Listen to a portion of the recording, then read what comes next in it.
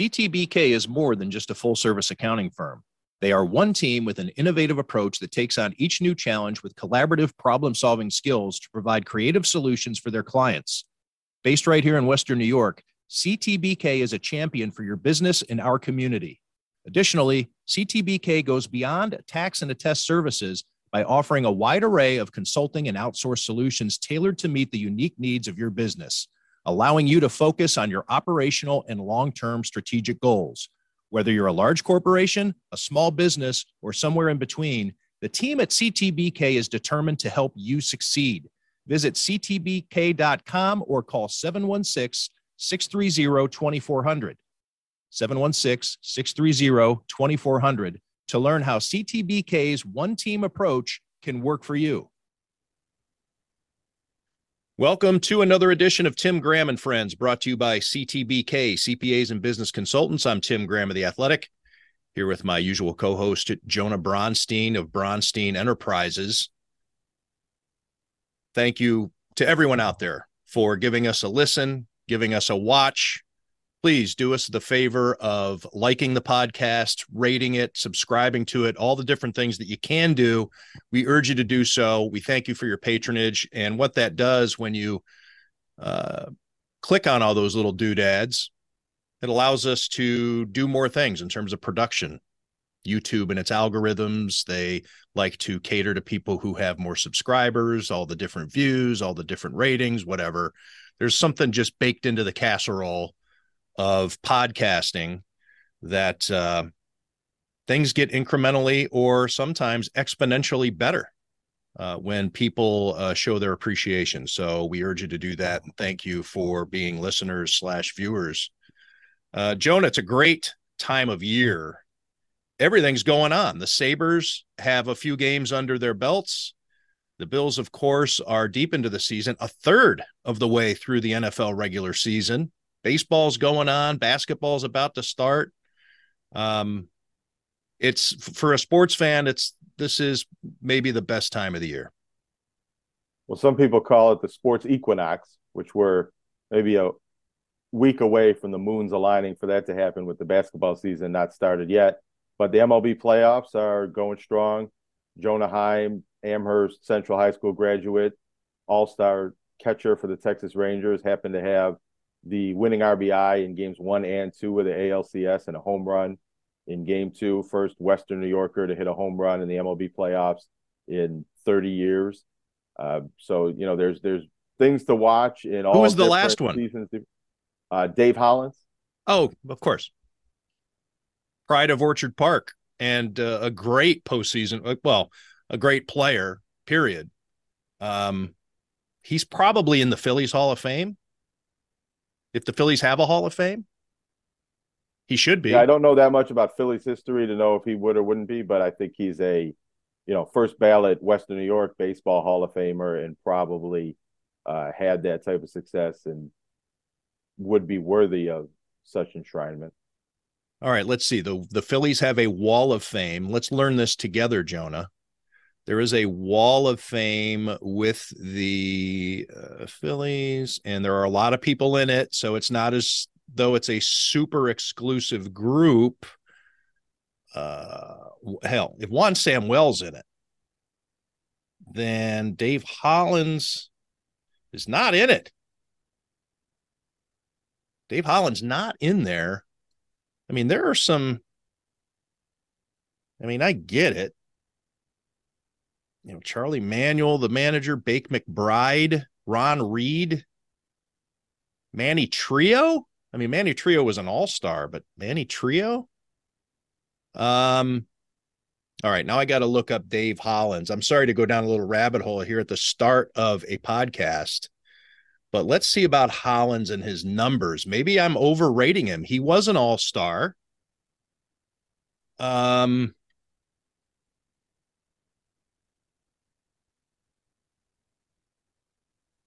A career 260 hitter, 27 home runs in 1992, 93 RBIs. He had 93 RBIs in back-to-back seasons, had another 85 with Anaheim in 97. Maybe he just didn't play in Philadelphia long enough. 5.5 seasons with the Phillies. All right. Maybe I was overrating him and baking Oh, in some of those other numbers that he had. Speaking of Bake McBride, maybe I'm baking in too much of his time with Anaheim, but was not on that World Series team. yeah, I What? would say though, being an all-star one year, receiving MVP votes the year before, and being a player who came back and finished his career with a few games in Philadelphia after starting his career with the Phillies, I think puts him in discussion for a team honor like that. Sorry, he was on the World Series team, the Phillies in '93 when they uh, uh, beat the Atlanta Braves in 6 games and then lost to the Blue Jays in 6. Couple of home runs in the NLCS, and then yeah, all right, still a fine career. Sorry, Dave Hollins, but I remembered you having a greater Phillies career than you did. I guess there's worse things than being remembered fondly. Um, Sabres fans have not remembered the excitement of last year too fondly. Uh, Crowds have not been the best.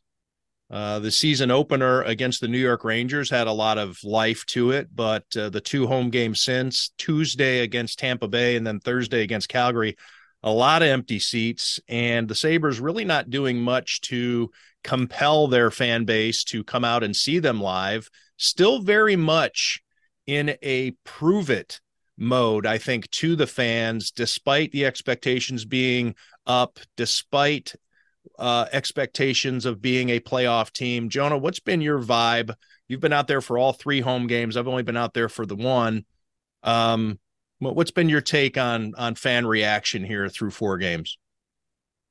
Well, initially it seemed like the Sabres had won the fans back in some way with selling out the opener and the energy and A lot of festivities Rangers around the fans, arena. though. Anytime the Rangers scored in that game, it was a pretty loud crowd. There was Well, there quite was a a bit. number of Rangers fans. I think you come to accept that, and I think that's what's been missing this past week is probably not having Flames fans and Lightning fans in the building to fill some of those seats, but also just the party in the plaza and the dedication for RJ Way and the fan interest that seemed to be there for game one didn't follow to, game 3 and 4, the next 2 home games. But it's still I think, a work in progress. I think you'll see a much bigger crowd Saturday night when it's the first game of the year when they're wearing the black and red goat head jerseys, and also a Saturday night, not a weeknight game. And I think October games seem to be difficult for the Sabres to get good walk-up crowds and big crowds, especially on the weeknights. So I think when really analyzing the attendance and judging things, it would have to be premature, and you'd have to get much further into the season, into the second half of the season, to really compare numbers from a year ago and see where this team is at. But I think a lot of it has to do with whether the Sabres are contending for a playoff spot, and the newness of the Sabres just being a good team and fun to watch is kind of worn off. And the Sabres need to win games and be in playoff position, I think, to keep the fan interest throughout the end of the season. And I think the equinox hurts the Sabres every year, really, with the exception of those really super special seasons when everybody was worked into a lather. I'm mostly thinking of 2006, 2007. The arena is going to be empty because too many are invested both emotionally and financially in the Bills. And people just don't have maybe the money to go out there, or they don't have the time. They're loading up their weekends for the tailgates and for the parties, whether you have people over into your man cave or go to the bar or have tickets to Highmark Stadium. I think it's tough to give your energy so many different times on a weeknight to a hockey team that is still trying to find its legs. But I think that the Sabres would benefit from a little boost in energy. And veteran D-man Eric Johnson last night was pretty much saying we need to give these fans a reason. Now, he didn't directly say something about the fans, but he was talking about his teammates. Eric Johnson, aggravated already after 4 games. Yeah, it was an interesting soundbite and conversation with Eric Johnson, because I don't think he sounded aggravated. I think he was very matter of fact and kind of laying it on the line and called out the team, but in a way that wasn't like a calling out his teammates. It was calling out everybody together and really making it very clear that, as offensively skilled as the Sabres are, as many goals as they can score, as exciting as they are, as young as they are, as bright as the future looks, they won't win enough games and won't be a playoff team and won't be a team that can compete in the playoffs unless they have a better commitment to playing team defense. And that is the reason they lost last night against Calgary. Pretty much all of the goals allowed could be attributed to giveaways or mistakes higher up on the ice and in the offensive zone. And if they don't. And the Sabres probably got away with one on the no goal call that needed to be reviewed for a long time by Toronto, in which Devin Levi really seemed, it was one of those, it was ruled a no goal on the ice. The video was inconclusive. You couldn't see the puck crossing the goal line 100%, but based on where his foot was, where the pads were, it looked like it should have been a goal. And that would have been another one too.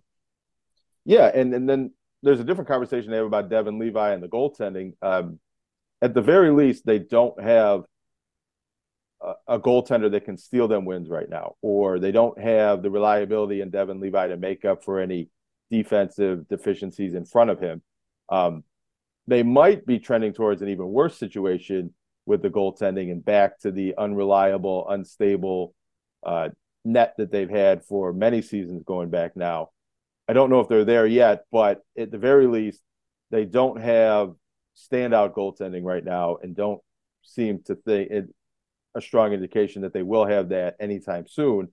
And that just magnifies the need to play better and play more veteran in front of the goaltender.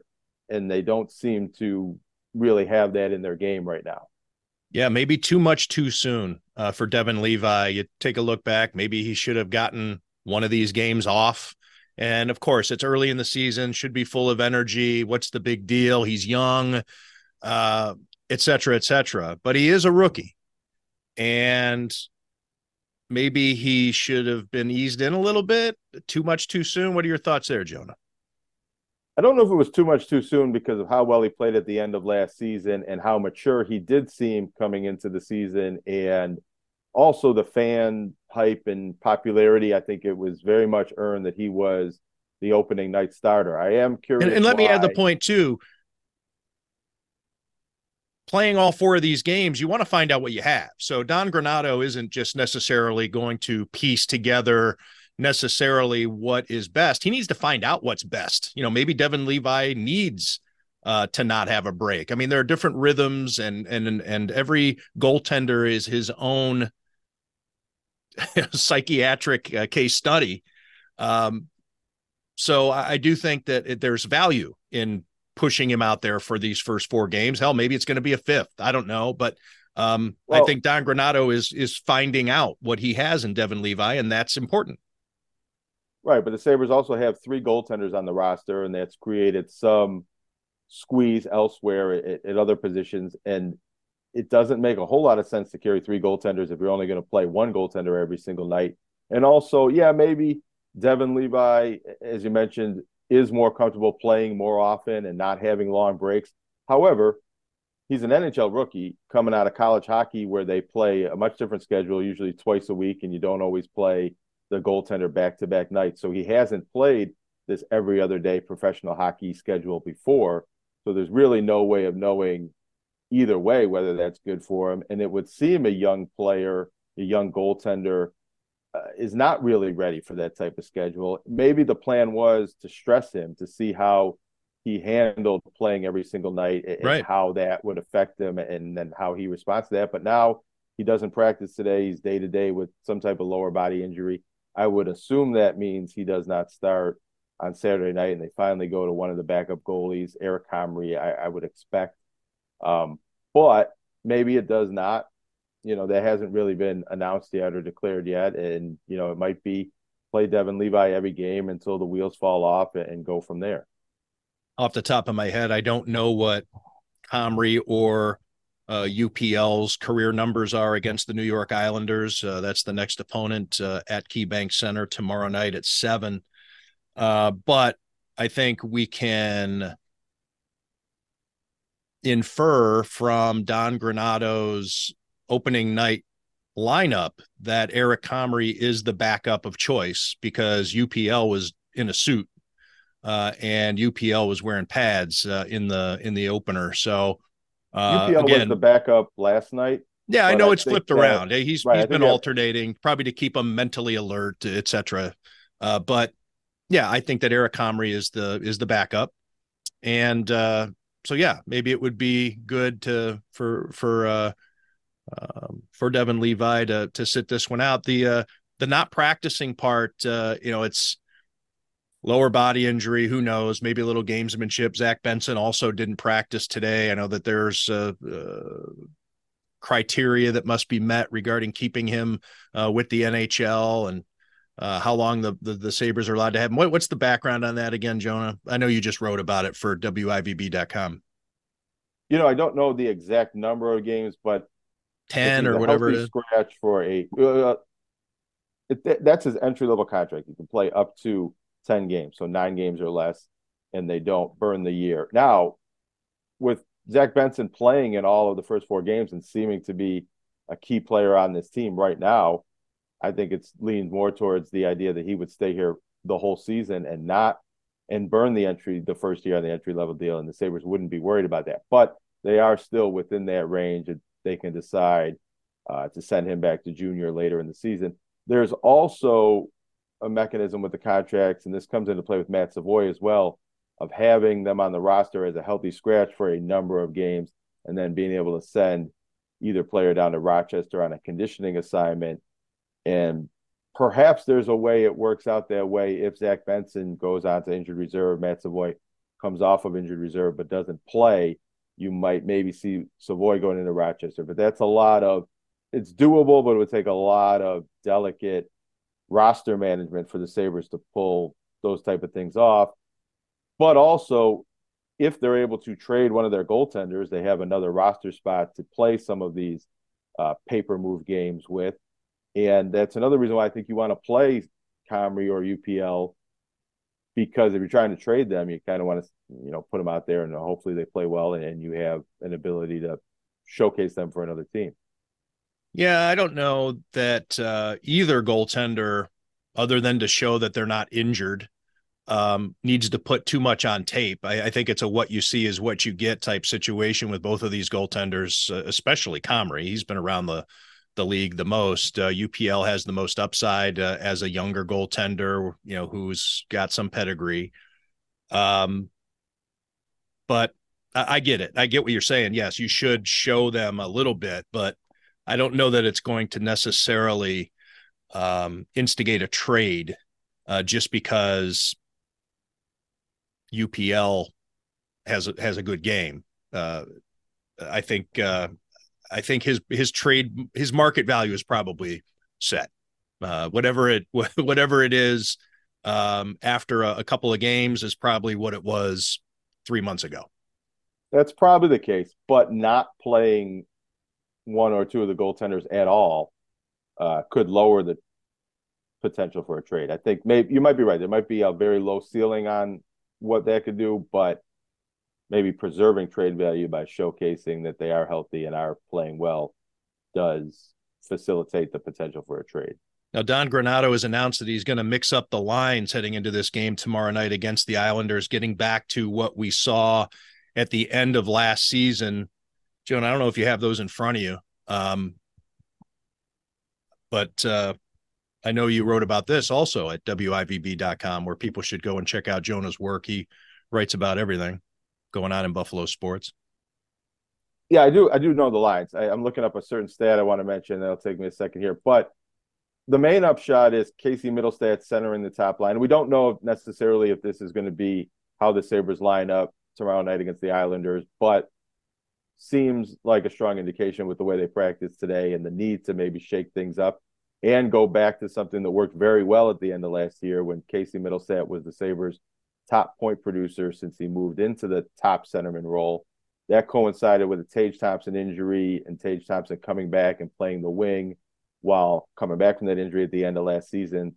This time, what it seems like it'll be Tage Thompson playing as the center on the second line, Dylan Cousins bouncing out to the wing, who Dylan Cousins was struggling and maybe has been struggling a bit through the season's first half, but he scored the winning goal in overtime against the Lightning on Tuesday and had 2 assists last night against the Flames. So seemed to be finding his way, at least in the past 4 periods that the Sabres had played. But this worked well. I think there's reasons why Casey Middlestad isn't a better overall player than Tage Thompson and isn't going to score as many goals as Tage Thompson, but might be a better top line center in certain ways, and especially with how well he's played overall. It does break up what's been the Sabres' best line, which has been Middlestad with Greenway and Benson on the wing, but Benson's day-to-day with an injury, and maybe he doesn't play tomorrow, and that's probably another piece that created the mechanism to why the Sabres are shaking up the lines and maybe trying something different going into this last game on the homestand. Hey, real quick, I don't know if he listens every week, but he's been on the show as a guest. I know he does listen at times. I want to give a shout out to friend of the show, Ryan Nobles, who covers Capitol Hill for NBC News. What a mess. I mean, I don't want to get into a political discussion, but from being a Jonah, do you think you would enjoy covering politics? I just saw it. We exchanged text earlier today, and I was just looking at my phone and I saw that, and it popped into my head. And I know that we were just talking about hockey, but I wouldn't enjoy it nearly as much as covering sports. It would be a different thing. But I also, if you're covering politics and you're covering Capitol Hill and all the craziness, I think that would be actually a lot more fun and exciting and interesting and all sorts of stories to write about. And it's one of these things. It's like covering a dysfunctional sports franchise is actually more fun maybe than covering a well-run sports franchise. So it's sort of a dichotomy there. Yeah. I don't know. Maybe Ryan Nobles can tell us how fun it was. I don't know if covering Niagara County government would be all that much fun, but sometimes you gotta do. I don't know. I don't think so. Or even Erie County or whatever. I mean, even as City Hall in Buffalo, but yeah, Capitol Hill. You're dealing with hundreds and hundreds of people and think of the number of stories on Capitol Hill, thousands upon thousands. And then of course you have to cover the news of the day. I'm always amazed when I see, you don't see it from Ryan Nobles as much. When he was at CNN, you did, but at NBC News, his reports are more packaged at 6:30 and, for the newscast. But when he was at CNN or seeing Manu Raju now at CNN, as these meetings are breaking up and all of this flood of people coming out of the meeting room to know the names and states and affiliations of hundreds of lawmakers. You have the Senate, you have the House, you have their aides, their communications people. I mean, you have to know them on the spot. And I always wonder if Manu Raju sticks his microphone in front of somebody and he's thinking to himself, who the fuck is this? Probably not, because he's a professional. For instance, when I covered the Michael Caputo story years ago for the Buffalo News, local man goes into the belly of the beast story I did. There was one person waiting for him off the elevator who knew who he was right away, and that was Manu Raju, and tried to get a few minutes with Caputo as he was heading into his closed-door session with the committee. And, he's got it. It's amazing. I just thought that would be the intimidating part for me. If somebody were to say, Tim, you have to go cover Capitol Hill, I think I'd be able to tell stories because I'm a storyteller. But it would take me the longest time to figure out who the hell it's just a sea of faces. These are prominent people who are elected by their constituents around the country. And you see them on CNN and they're giving analysis. And I have no idea who this is, but this is a very important person somewhere in the United States. You know.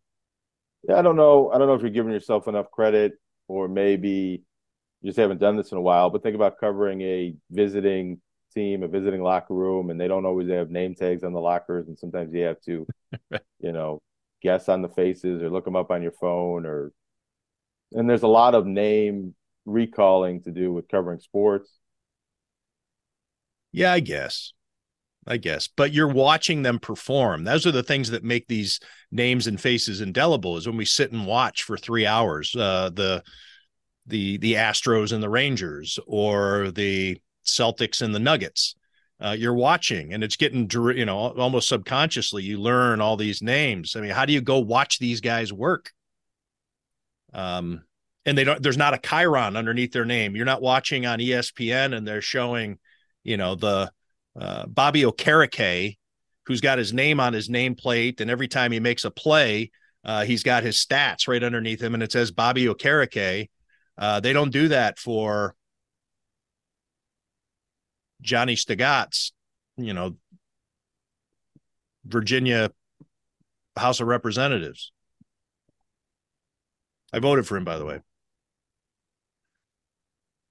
Hey, speaking of public confidence, the New England Patriots have received 58% of the money, according to Bet Online. 58% of the money so far this week on the Patriots. Now they're getting a lot of points. They're getting 8.5, which is their biggest. They're making them the biggest underdogs they've been at home since 2001. Now the spread opened at 9.5, but because so much money has come in on the Patriots, it's gone down to 8.5, making it one of the bigger movers of the week in the National Football League. Now, again, that's a lot of points. That doesn't say that people expect the Bills to lose this game, but doesn't maybe some of the Bills' shakiness that we've seen here the last couple of weeks play into it, do you think? I mean, maybe if you're talking about moving a betting line 1.5 points, my sense is that I think that has more to do with the Patriots and just being that big of a home dog, and maybe bettors perceiving it as being too big of a line for a home team to be getting that many points. But I think and the Josh Allen public, talking about his shoulder, even though he says everything's okay, I think people get a little skittish when the star quarterback's got a throwing arm injury. That might yeah, be worth a absolutely, point sure, early in the week on a fat spread. yeah. I think the national conversation on this game has been a lot more of how the Patriots have struggled and 1-5 for the first time since 1995, and what that means for Bill Belichick and the future of the franchise, and Mac Jones, how uninspiring his performance has been so far. It seems like maybe the bettors have decided that line was a bit too fat and slimmed that down a little bit. But I don't know if it has too much to do with the Bills, because I think, I don't know, my opinion on the Bills, and I think what might be the sharp opinion on the Bills, is that this is going to be a get right and bounce back opportunity for the Bills. Maybe they don't, maybe they only win by 8 points, or maybe they win by 7 points and they don't cover that spread and New England's able to keep this game close. But I think this is an opportunity, although New England's defense is good, but I do think we thought it was going to be a get right against the Giants, and it wasn't. And I think the Bills have another opportunity coming here. And I'm not worried about Josh Allen's shoulder quite yet. No, I'm not either. Although, even though I think he played well with the elbow injury, again, totally different circumstance, totally different injury. He plays through these things and he plays well. Now, does he play elite? Maybe not. Maybe that's, he's lessened a little bit in terms of his ability to throw deep or be accurate, or maybe he's trying to protect that shoulder. Maybe he bails out of a play a little sooner than he would. I mean, there's all kinds of things that could mitigate what he does on a play-to-play basis when you're playing with an injury. But he's generally okay through these things. He's a warhorse, and I don't think that this is going to be any kind of concern. So I believe him when he says that. Now, if it were Von Miller saying it, I would doubt it. I would say that it must not be true if Von Miller was making any kind of guarantee. But Josh Allen, I'll take his word for it. Well, and he played well and threw the ball well in the fourth quarter after this injury may have occurred. And while he probably, without knowing the nature of his shoulder injury, and he certainly has some sort of issue there, and he said there's a pain management aspect to it, there seems to be no indication that it is a performance affecting injury yet, that it's taken anything off his throwing or quarterbacking ability. Maybe if he takes another hit and somehow worsens that injury, it's a different story. But it seems to me, as he said, no concern and really nothing right now. Joan, I want to bring up for discussion the question that I asked Ken Dorsey on Monday, or excuse me, that I asked Sean McDermott on Monday, the Zoom call. I was not aware that it had made at least waves on social media. I don't know if it became a story. I did not make it a story. I didn't even tweet about it. I didn't even realize it until Tuesday night. I'm on Twitter and I see people talking about the person who asked Sean McDermott about the play calling was disrespectful, should have his credentials yanked, was cowardly not to ask Ken Dorsey about it. The Bills injury report's coming out here. Oh, no, Bills PR is saying that they've signed Ty Johnson, a running back, to the 53-man roster and have put Damian Harris on injured reserve. The reason I'm checking the injury report so closely while we podcast here is because we heard earlier today that Ed Oliver was out. Sean McDermott said he was out, but then he was spotted at practice. So Sean McDermott saying he's out is not official. Designations like that aren't official until they're filed with the league in the afternoon, I believe, or post-practice. So we're waiting, at least Jonah and I are waiting to comment on Ed Oliver's absence because we don't know 100%. We were hoping for that ruling to come, but instead this alert that I get from the Bills is regarding Ty Johnson after we heard, I think it was heavily implied earlier in the week that the Bills were signing Leonard Fournette. That didn't the only thing missing was Von Miller saying that the Bills were signing Leonard Fournette. Anyway, back to my question to Sean McDermott. And the reason I want to bring it up is because we talk about journalism things on here all the time, and we get a lot of positive feedback when we do talk about it. Explanation about how the sausage is made. I think that a lot of people who do care about this type of thing find it enlightening because the on the surface perception of what happens is rarely how it really occurs. So I want to repeat exactly the question that I asked Sean McDermott. I asked him, how much consideration would you be willing to give someone else on your staff calling the offensive plays? Question mark. That was it. No mention of a negative trend. No mention of an awful stat. No mention of a rut. No mention of anything. Not even really. Well, I didn't even mention Ken Dorsey's name. We know who I'm talking about. But again, I'm going to read it.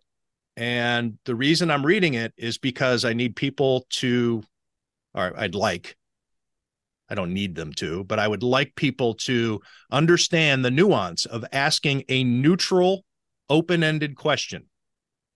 This is not a yes or no answer.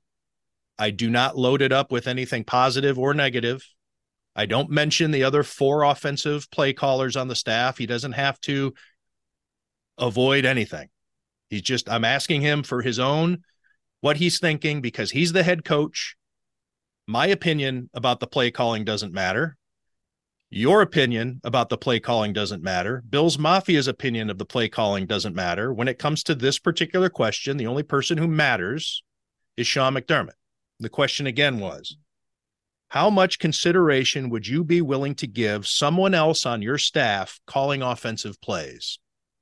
He said 0. That was his answer. I followed it up with a question regarding how the other 4 former offensive coordinators on his staff collaborate with Ken Dorsey. He answered that question. I then asked him what he has been most pleased with or proud of regarding his offense so far this season. He mentioned the Raiders game and the Dolphins game, 2 out of the 6 games. I wrote a story about the offense needing a kick in the pants. That was it. I didn't call for any heads, didn't say it was time for a change. All I wanted to know is if Sean McDermott was considering a change. 24 hours later, I'm seeing that I need to be fired for asking the question. I don't get the disconnect on something so simple. There were people who were saying, why would Sean, I even got a pushback saying it's unfair to even ask Sean McDermott this question because he's a defensive minded head coach. He's the fucking head coach. He's the one who hired Ken Dorsey to do this job. He's the one who decides if Ken Dorsey keeps the job. He's the defensive minded coach. Does this mean that Ken Dorsey is infallible and untouchable? No. All I want to know is if professional, highly paid, veteran, safe in his role football coach Sean McDermott has given any consideration to the 4 former NFL offensive coordinators already on his staff, 5 if you want to include Kelly Skipper, who was offensive coordinator at UCLA. I even said, how much consideration would you be willing to give? I thought it was a very well-crafted question to seek information, and people shit themselves. Your thoughts?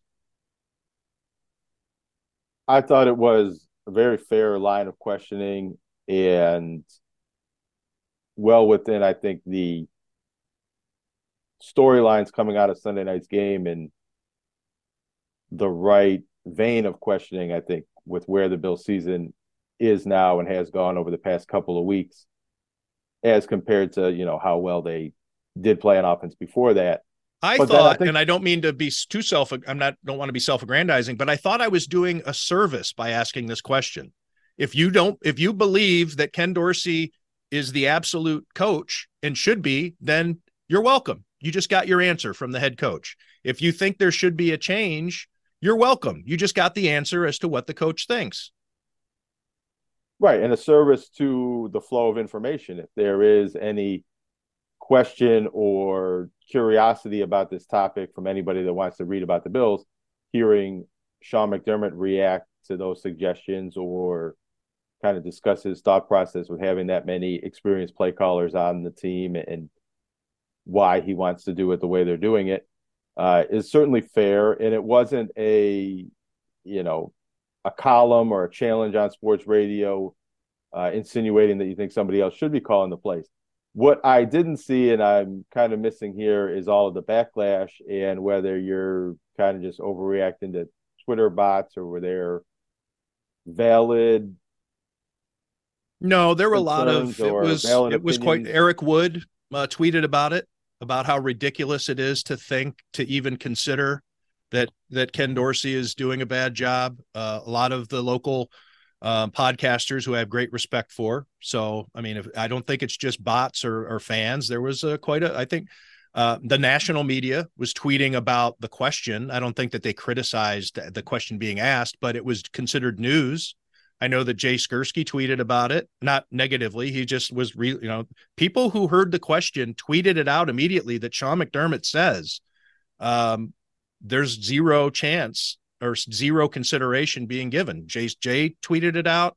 I believe Elena Getzenberg tweeted it out.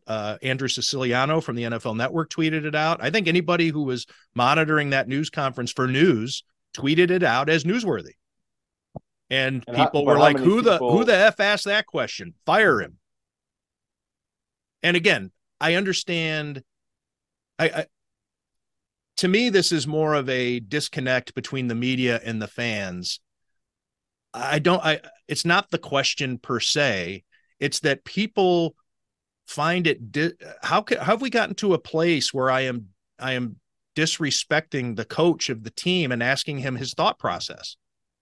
I mean, I don't take personal offense. I'm just troubled that people out there don't understand how journalism works, to the point that if don't be mean, stop being mean or to my favorite people. Stop being rude. Stop making Sean McDermott uncomfortable. Even though it was a question that couldn't even be described as pointed. I feel like everybody's gotten soft. Well, not everybody. I think there's way too many people who've just gotten soft in terms of everything is offensive. Everything is just asinine was a word I saw a lot. Insane. What the fuck? It was a simple question. And as soon as he answered it, I moved on. And I didn't even tweet it myself. It was mentioned in my story about 2/3 or 3/4 of the way down, just as a point of reference. I can't. I mean, people were pissed. Let me ask you this question. How do you think the reaction, or how would it have gone over had you been able to ask these questions to Sean McDermott one-on-one, not on a public Zoom, and then wrote the exact same story with the exact same quotes? Nobody would have noticed. Nobody would have, well, because people see, yeah, they saw the clip or they saw it. Yeah, nobody would have noticed because I wouldn't have made a big deal of it, which I didn't. I was just gathering information. We are on Mondays talking to Sean McDermott on a Zoom call, and we get Ken Dorsey on the Zoom call right after.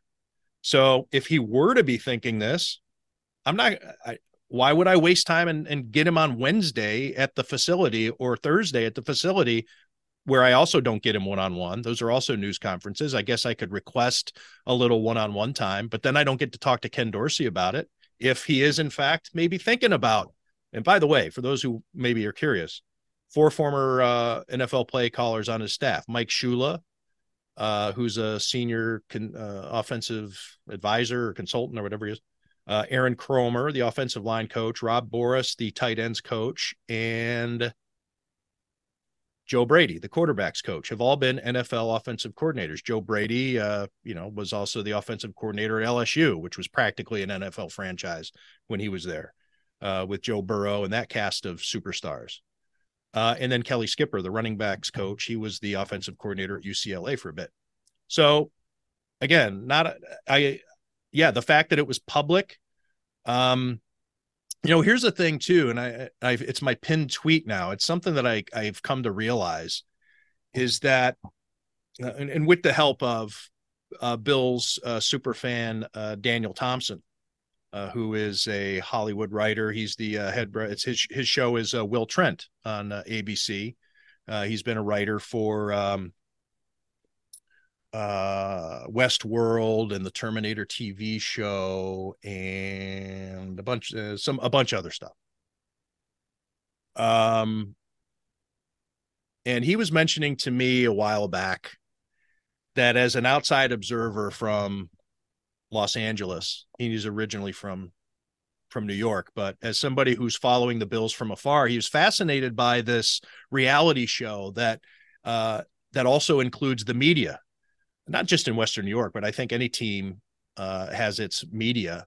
The fans have chosen to make the media part of its reality show.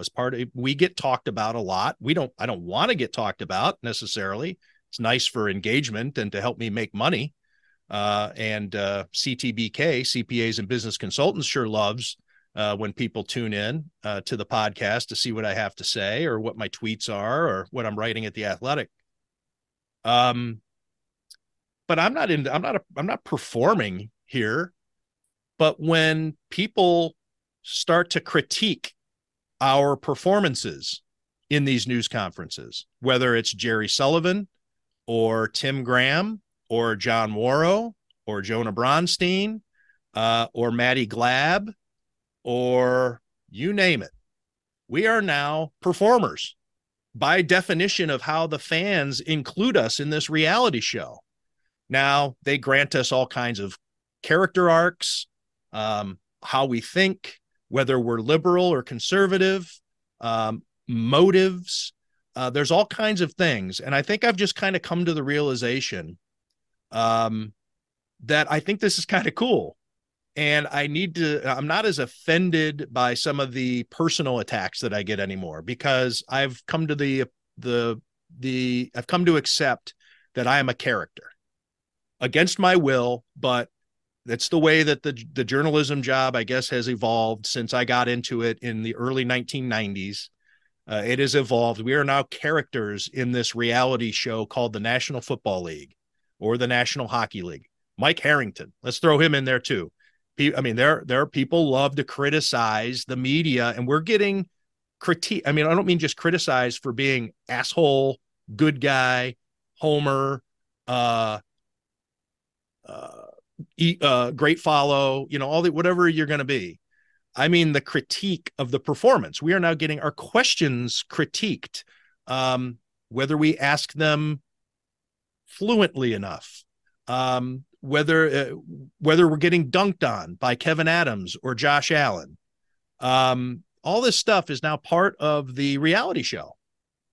And I think so. I've come to the realization, like I said, that part of it, I guess it's pretty cool. You're going to include me in your reality show. I am honored, and it puts a smile on my face. But I'd at least like people to understand how this works, and what my job really is. My job isn't to perform for you. My job is to ask this question because I needed that. I didn't need it. I wanted that information from Sean McDermott. I wanted to know. I wanted to try to get inside his line of thinking. And if he answers me the other way around, then it is a fascinating look. And it's obviously the story of the week. So, or I ask him the question, he answers it the way he does, and we can put that issue to rest. We don't have to wonder, and we can move on. So I don't know. That was a lot there. I don't know. However you want to add to that or move on. I don't know. Well, I'm thinking back to what you had brought up earlier in the podcast about Ryan Nobles and covering Congress and politics. And in a lot of ways, political coverage has come to resemble sports coverage over the years, especially on television. And you do see a lot of this depending on, what network you're watching, maybe being critical of questions asked, how they're asked, or praising the way questions are asked, or challenging officials. But there's also, it's flipped in that regard, in that I would think that the viewer and reader expectation of a political journalist is to ask difficult questions and to, speak truth to power and hold people accountable and get people on the record, newsmakers and important figures on the record, have their position stated publicly on a various issue. And that it seems to be what you're referencing with the criticism you're getting from in the fan base, the opposite of sports, that it is not the journalist's role to ask any difficult questions, to challenge any authority figures, to even raise the issue and give an opportunity for a news-making sports figure to state his position and get on the record and take a side on an issue. And especially when we're talking something so kind of unimportant as who's calling the plays on offense. I mean, I can't imagine why that would be disrespectful. I mean, it is in some ways threatening Ken Dorsey and his position to raise the topic. But that aside, I don't know how it is in any way disrespectful to Sean McDermott to ask him for his take on that aspect of, the football team and the coaching staff and their duties. Yeah, so that's the disconnect that troubles me. Is just it's. And if anything, it's more disrespectful to comment on it or speculate or form an opinion about the offensive play calling without asking those questions, or at least, using the information that others did. Not everybody has to ask the question, but the people that are on the Zoom call or are listening use that quote or that soundbite in their coverage of the topic at hand. And I can guarantee it. Let's say the Bills score 34 against the Patriots on Sunday, and I'm going to have a stream of tweets or DMs saying, what do you think about Dorsey now? Asshole, or Well, whatever. okay. They're eat shit. But the thing is I didn't even pose an opinion. All I did was ask a question. I You want to know what I think? I think that Dorsey should remain the play caller, and I think that he does a pretty good job. Um, but it was a question on the minds of fans. I mean, I could tell based on what I hear on WGR, what I see on social media, what the vibe out there, what people say at the bar. People Yes. stopping me.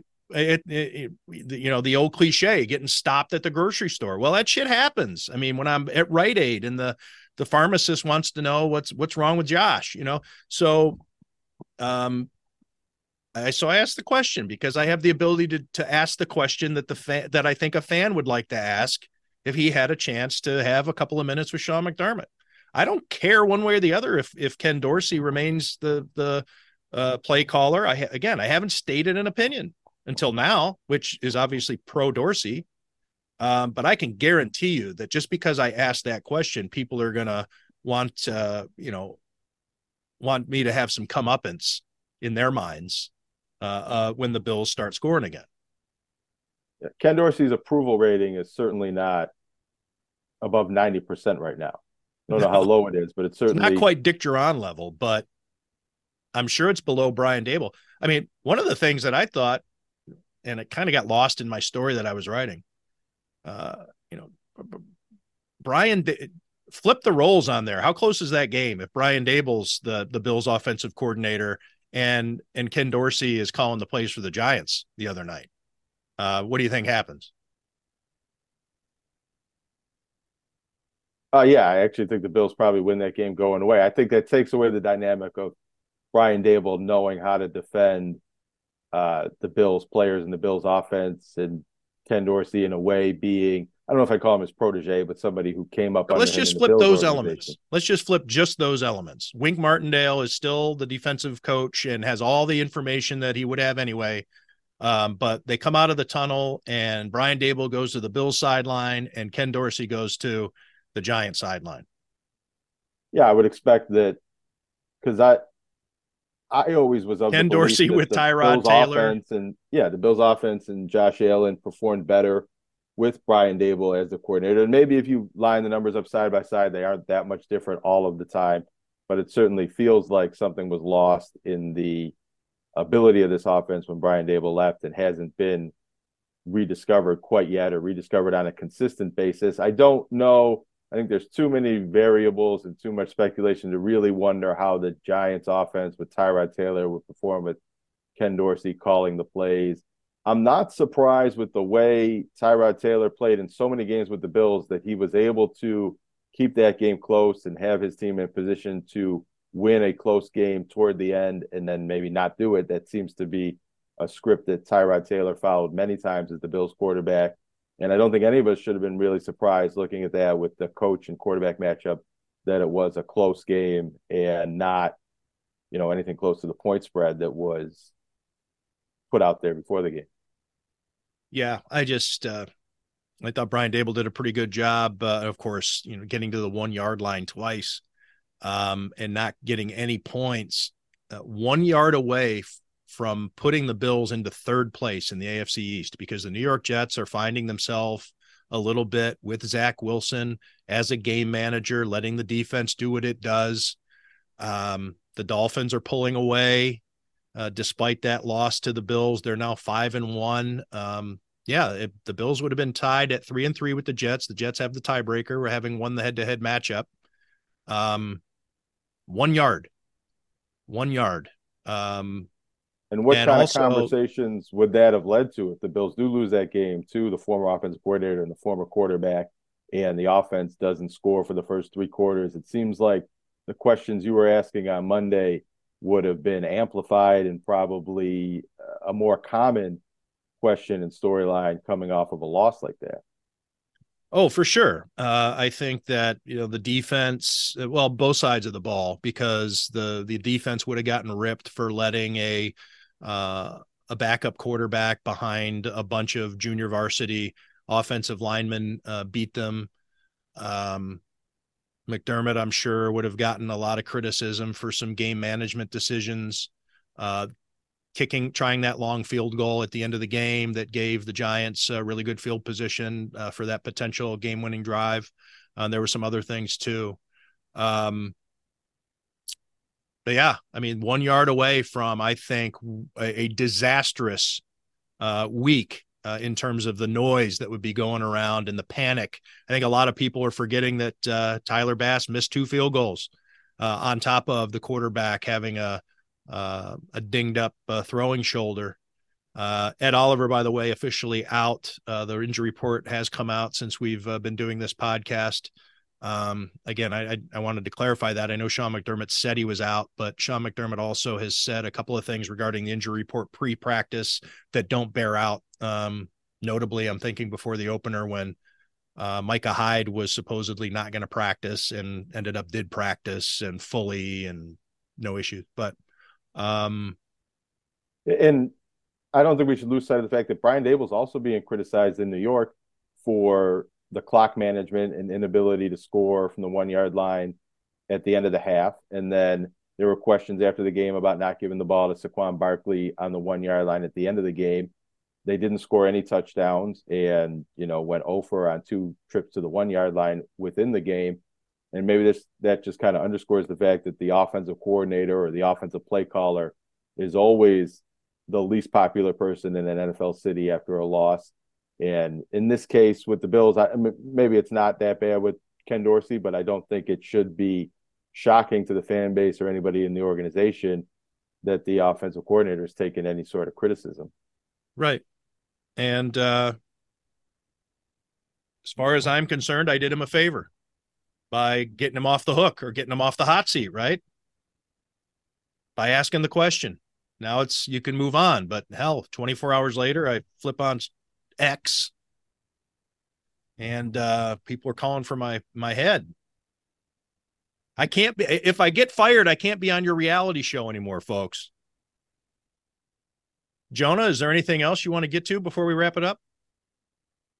For anybody still following the UB Bulls football season after losing at home against Central Michigan last week, now 2-5, 2 more losses. They won't be bowl eligible, but still 2-1 in the conference and favored on the road by a touchdown at Kent State on Saturday. So still an opportunity for the UB Bulls to contend in the MAC East division and possibly hit bowl eligibility, but they're running out of avenues now with 5 losses in the first 7 weeks of the season and some tough games coming up, especially Halloween, their first MACtion game on the road against Toledo.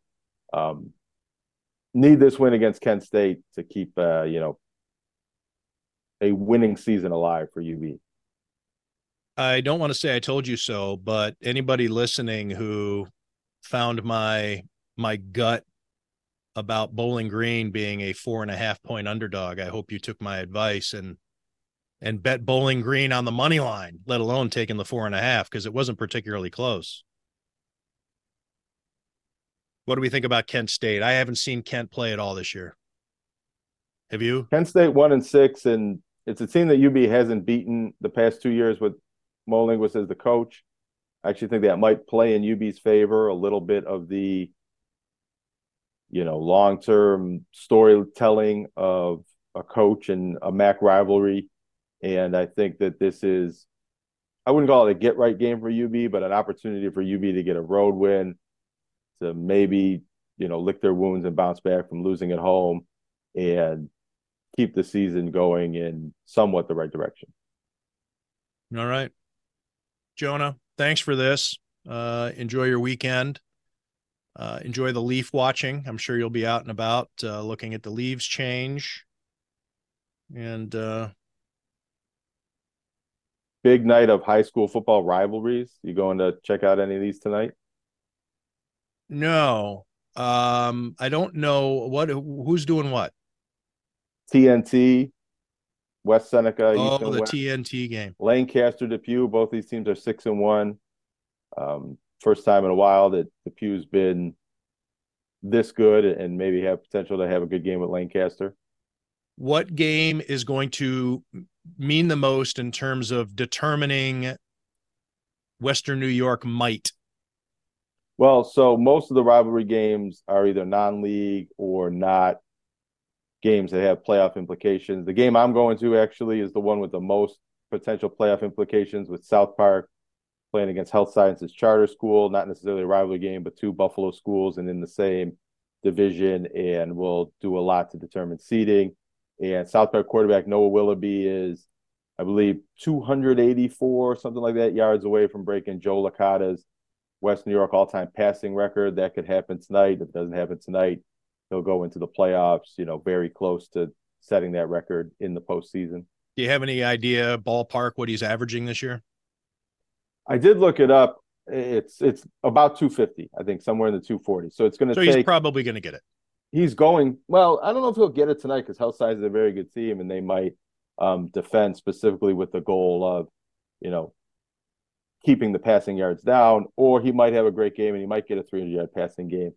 If I were to predict, I think he gets about 250 yards tonight and he goes into the playoffs very close to the record. But it could happen tonight. And, if you're going to that game, you're watching that game, it could happen on the last drive of the game or an overtime situation when that record gets broken.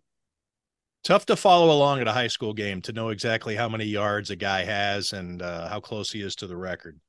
Well, yeah, I'm hoping there's some detailed stat keepers there at the game doing it for me so I don't have to pull out my soggy, wet notebook and do it myself. And then you're wondering. And then are you going to tweet it out? Are you going to tweet out a countdown if you do in fact attend this game? So that way people can follow your Twitter? And we'll see how it goes. We'll see if he's in position to set this record and whether I'm able to keep my own stats, or because this isn't like an NFL game where there's official stats or even a college game being fed to you in real time. This will be an unofficial stat keeping situation throughout the game. I think there'll be other media there. I do actually think we'll all kind of know. But I've been in these types of situations. Gretchen Dolan set the Western New York single season scoring record last year, and we were keeping those numbers ourselves or myself and kind of knowing the exact basket when that happened from some of our own math. Oftentimes when covering high school sports, you have to do it that way. Good times. I'm hoping I don't have to do it that way tonight. I mean, I'd be disappointed if I'm the official scorekeeper for this game tonight. I don't miss having to take my own stats. That was a chore, and not because I couldn't do it. It just never lined up with what the team said the stats were at the end of the game.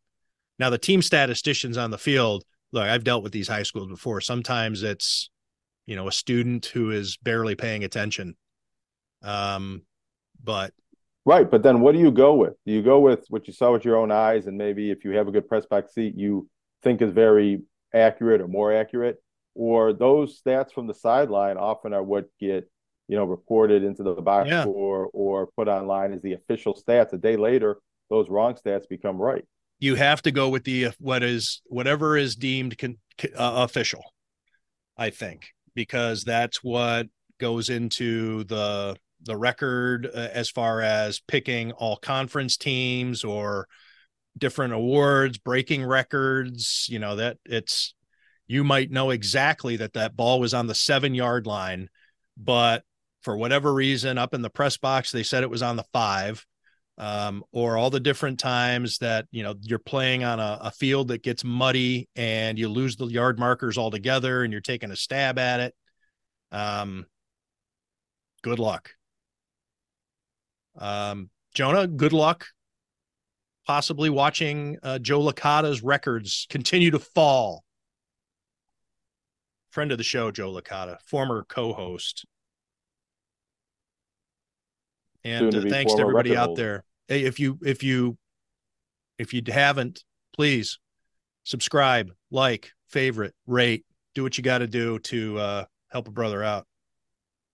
You've been listening to Tim Graham and Friends, brought to you by CTBK, CPAs and Business Consultants.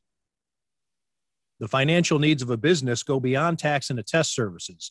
That's why CTBK goes beyond accounting services and offers outsourced solutions through their affiliation with CFO Solutions Plus. These additional services allow clients to focus on their operational and long-term strategic goals. Trust CTBK's outsourced solutions to provide cost-effective, value-added financial services tailored to your company's needs. Call CTBK at 716-630-2400. Again, 716-630-2400, or go to ctbk.com to learn more about CTBK's outsourced solutions.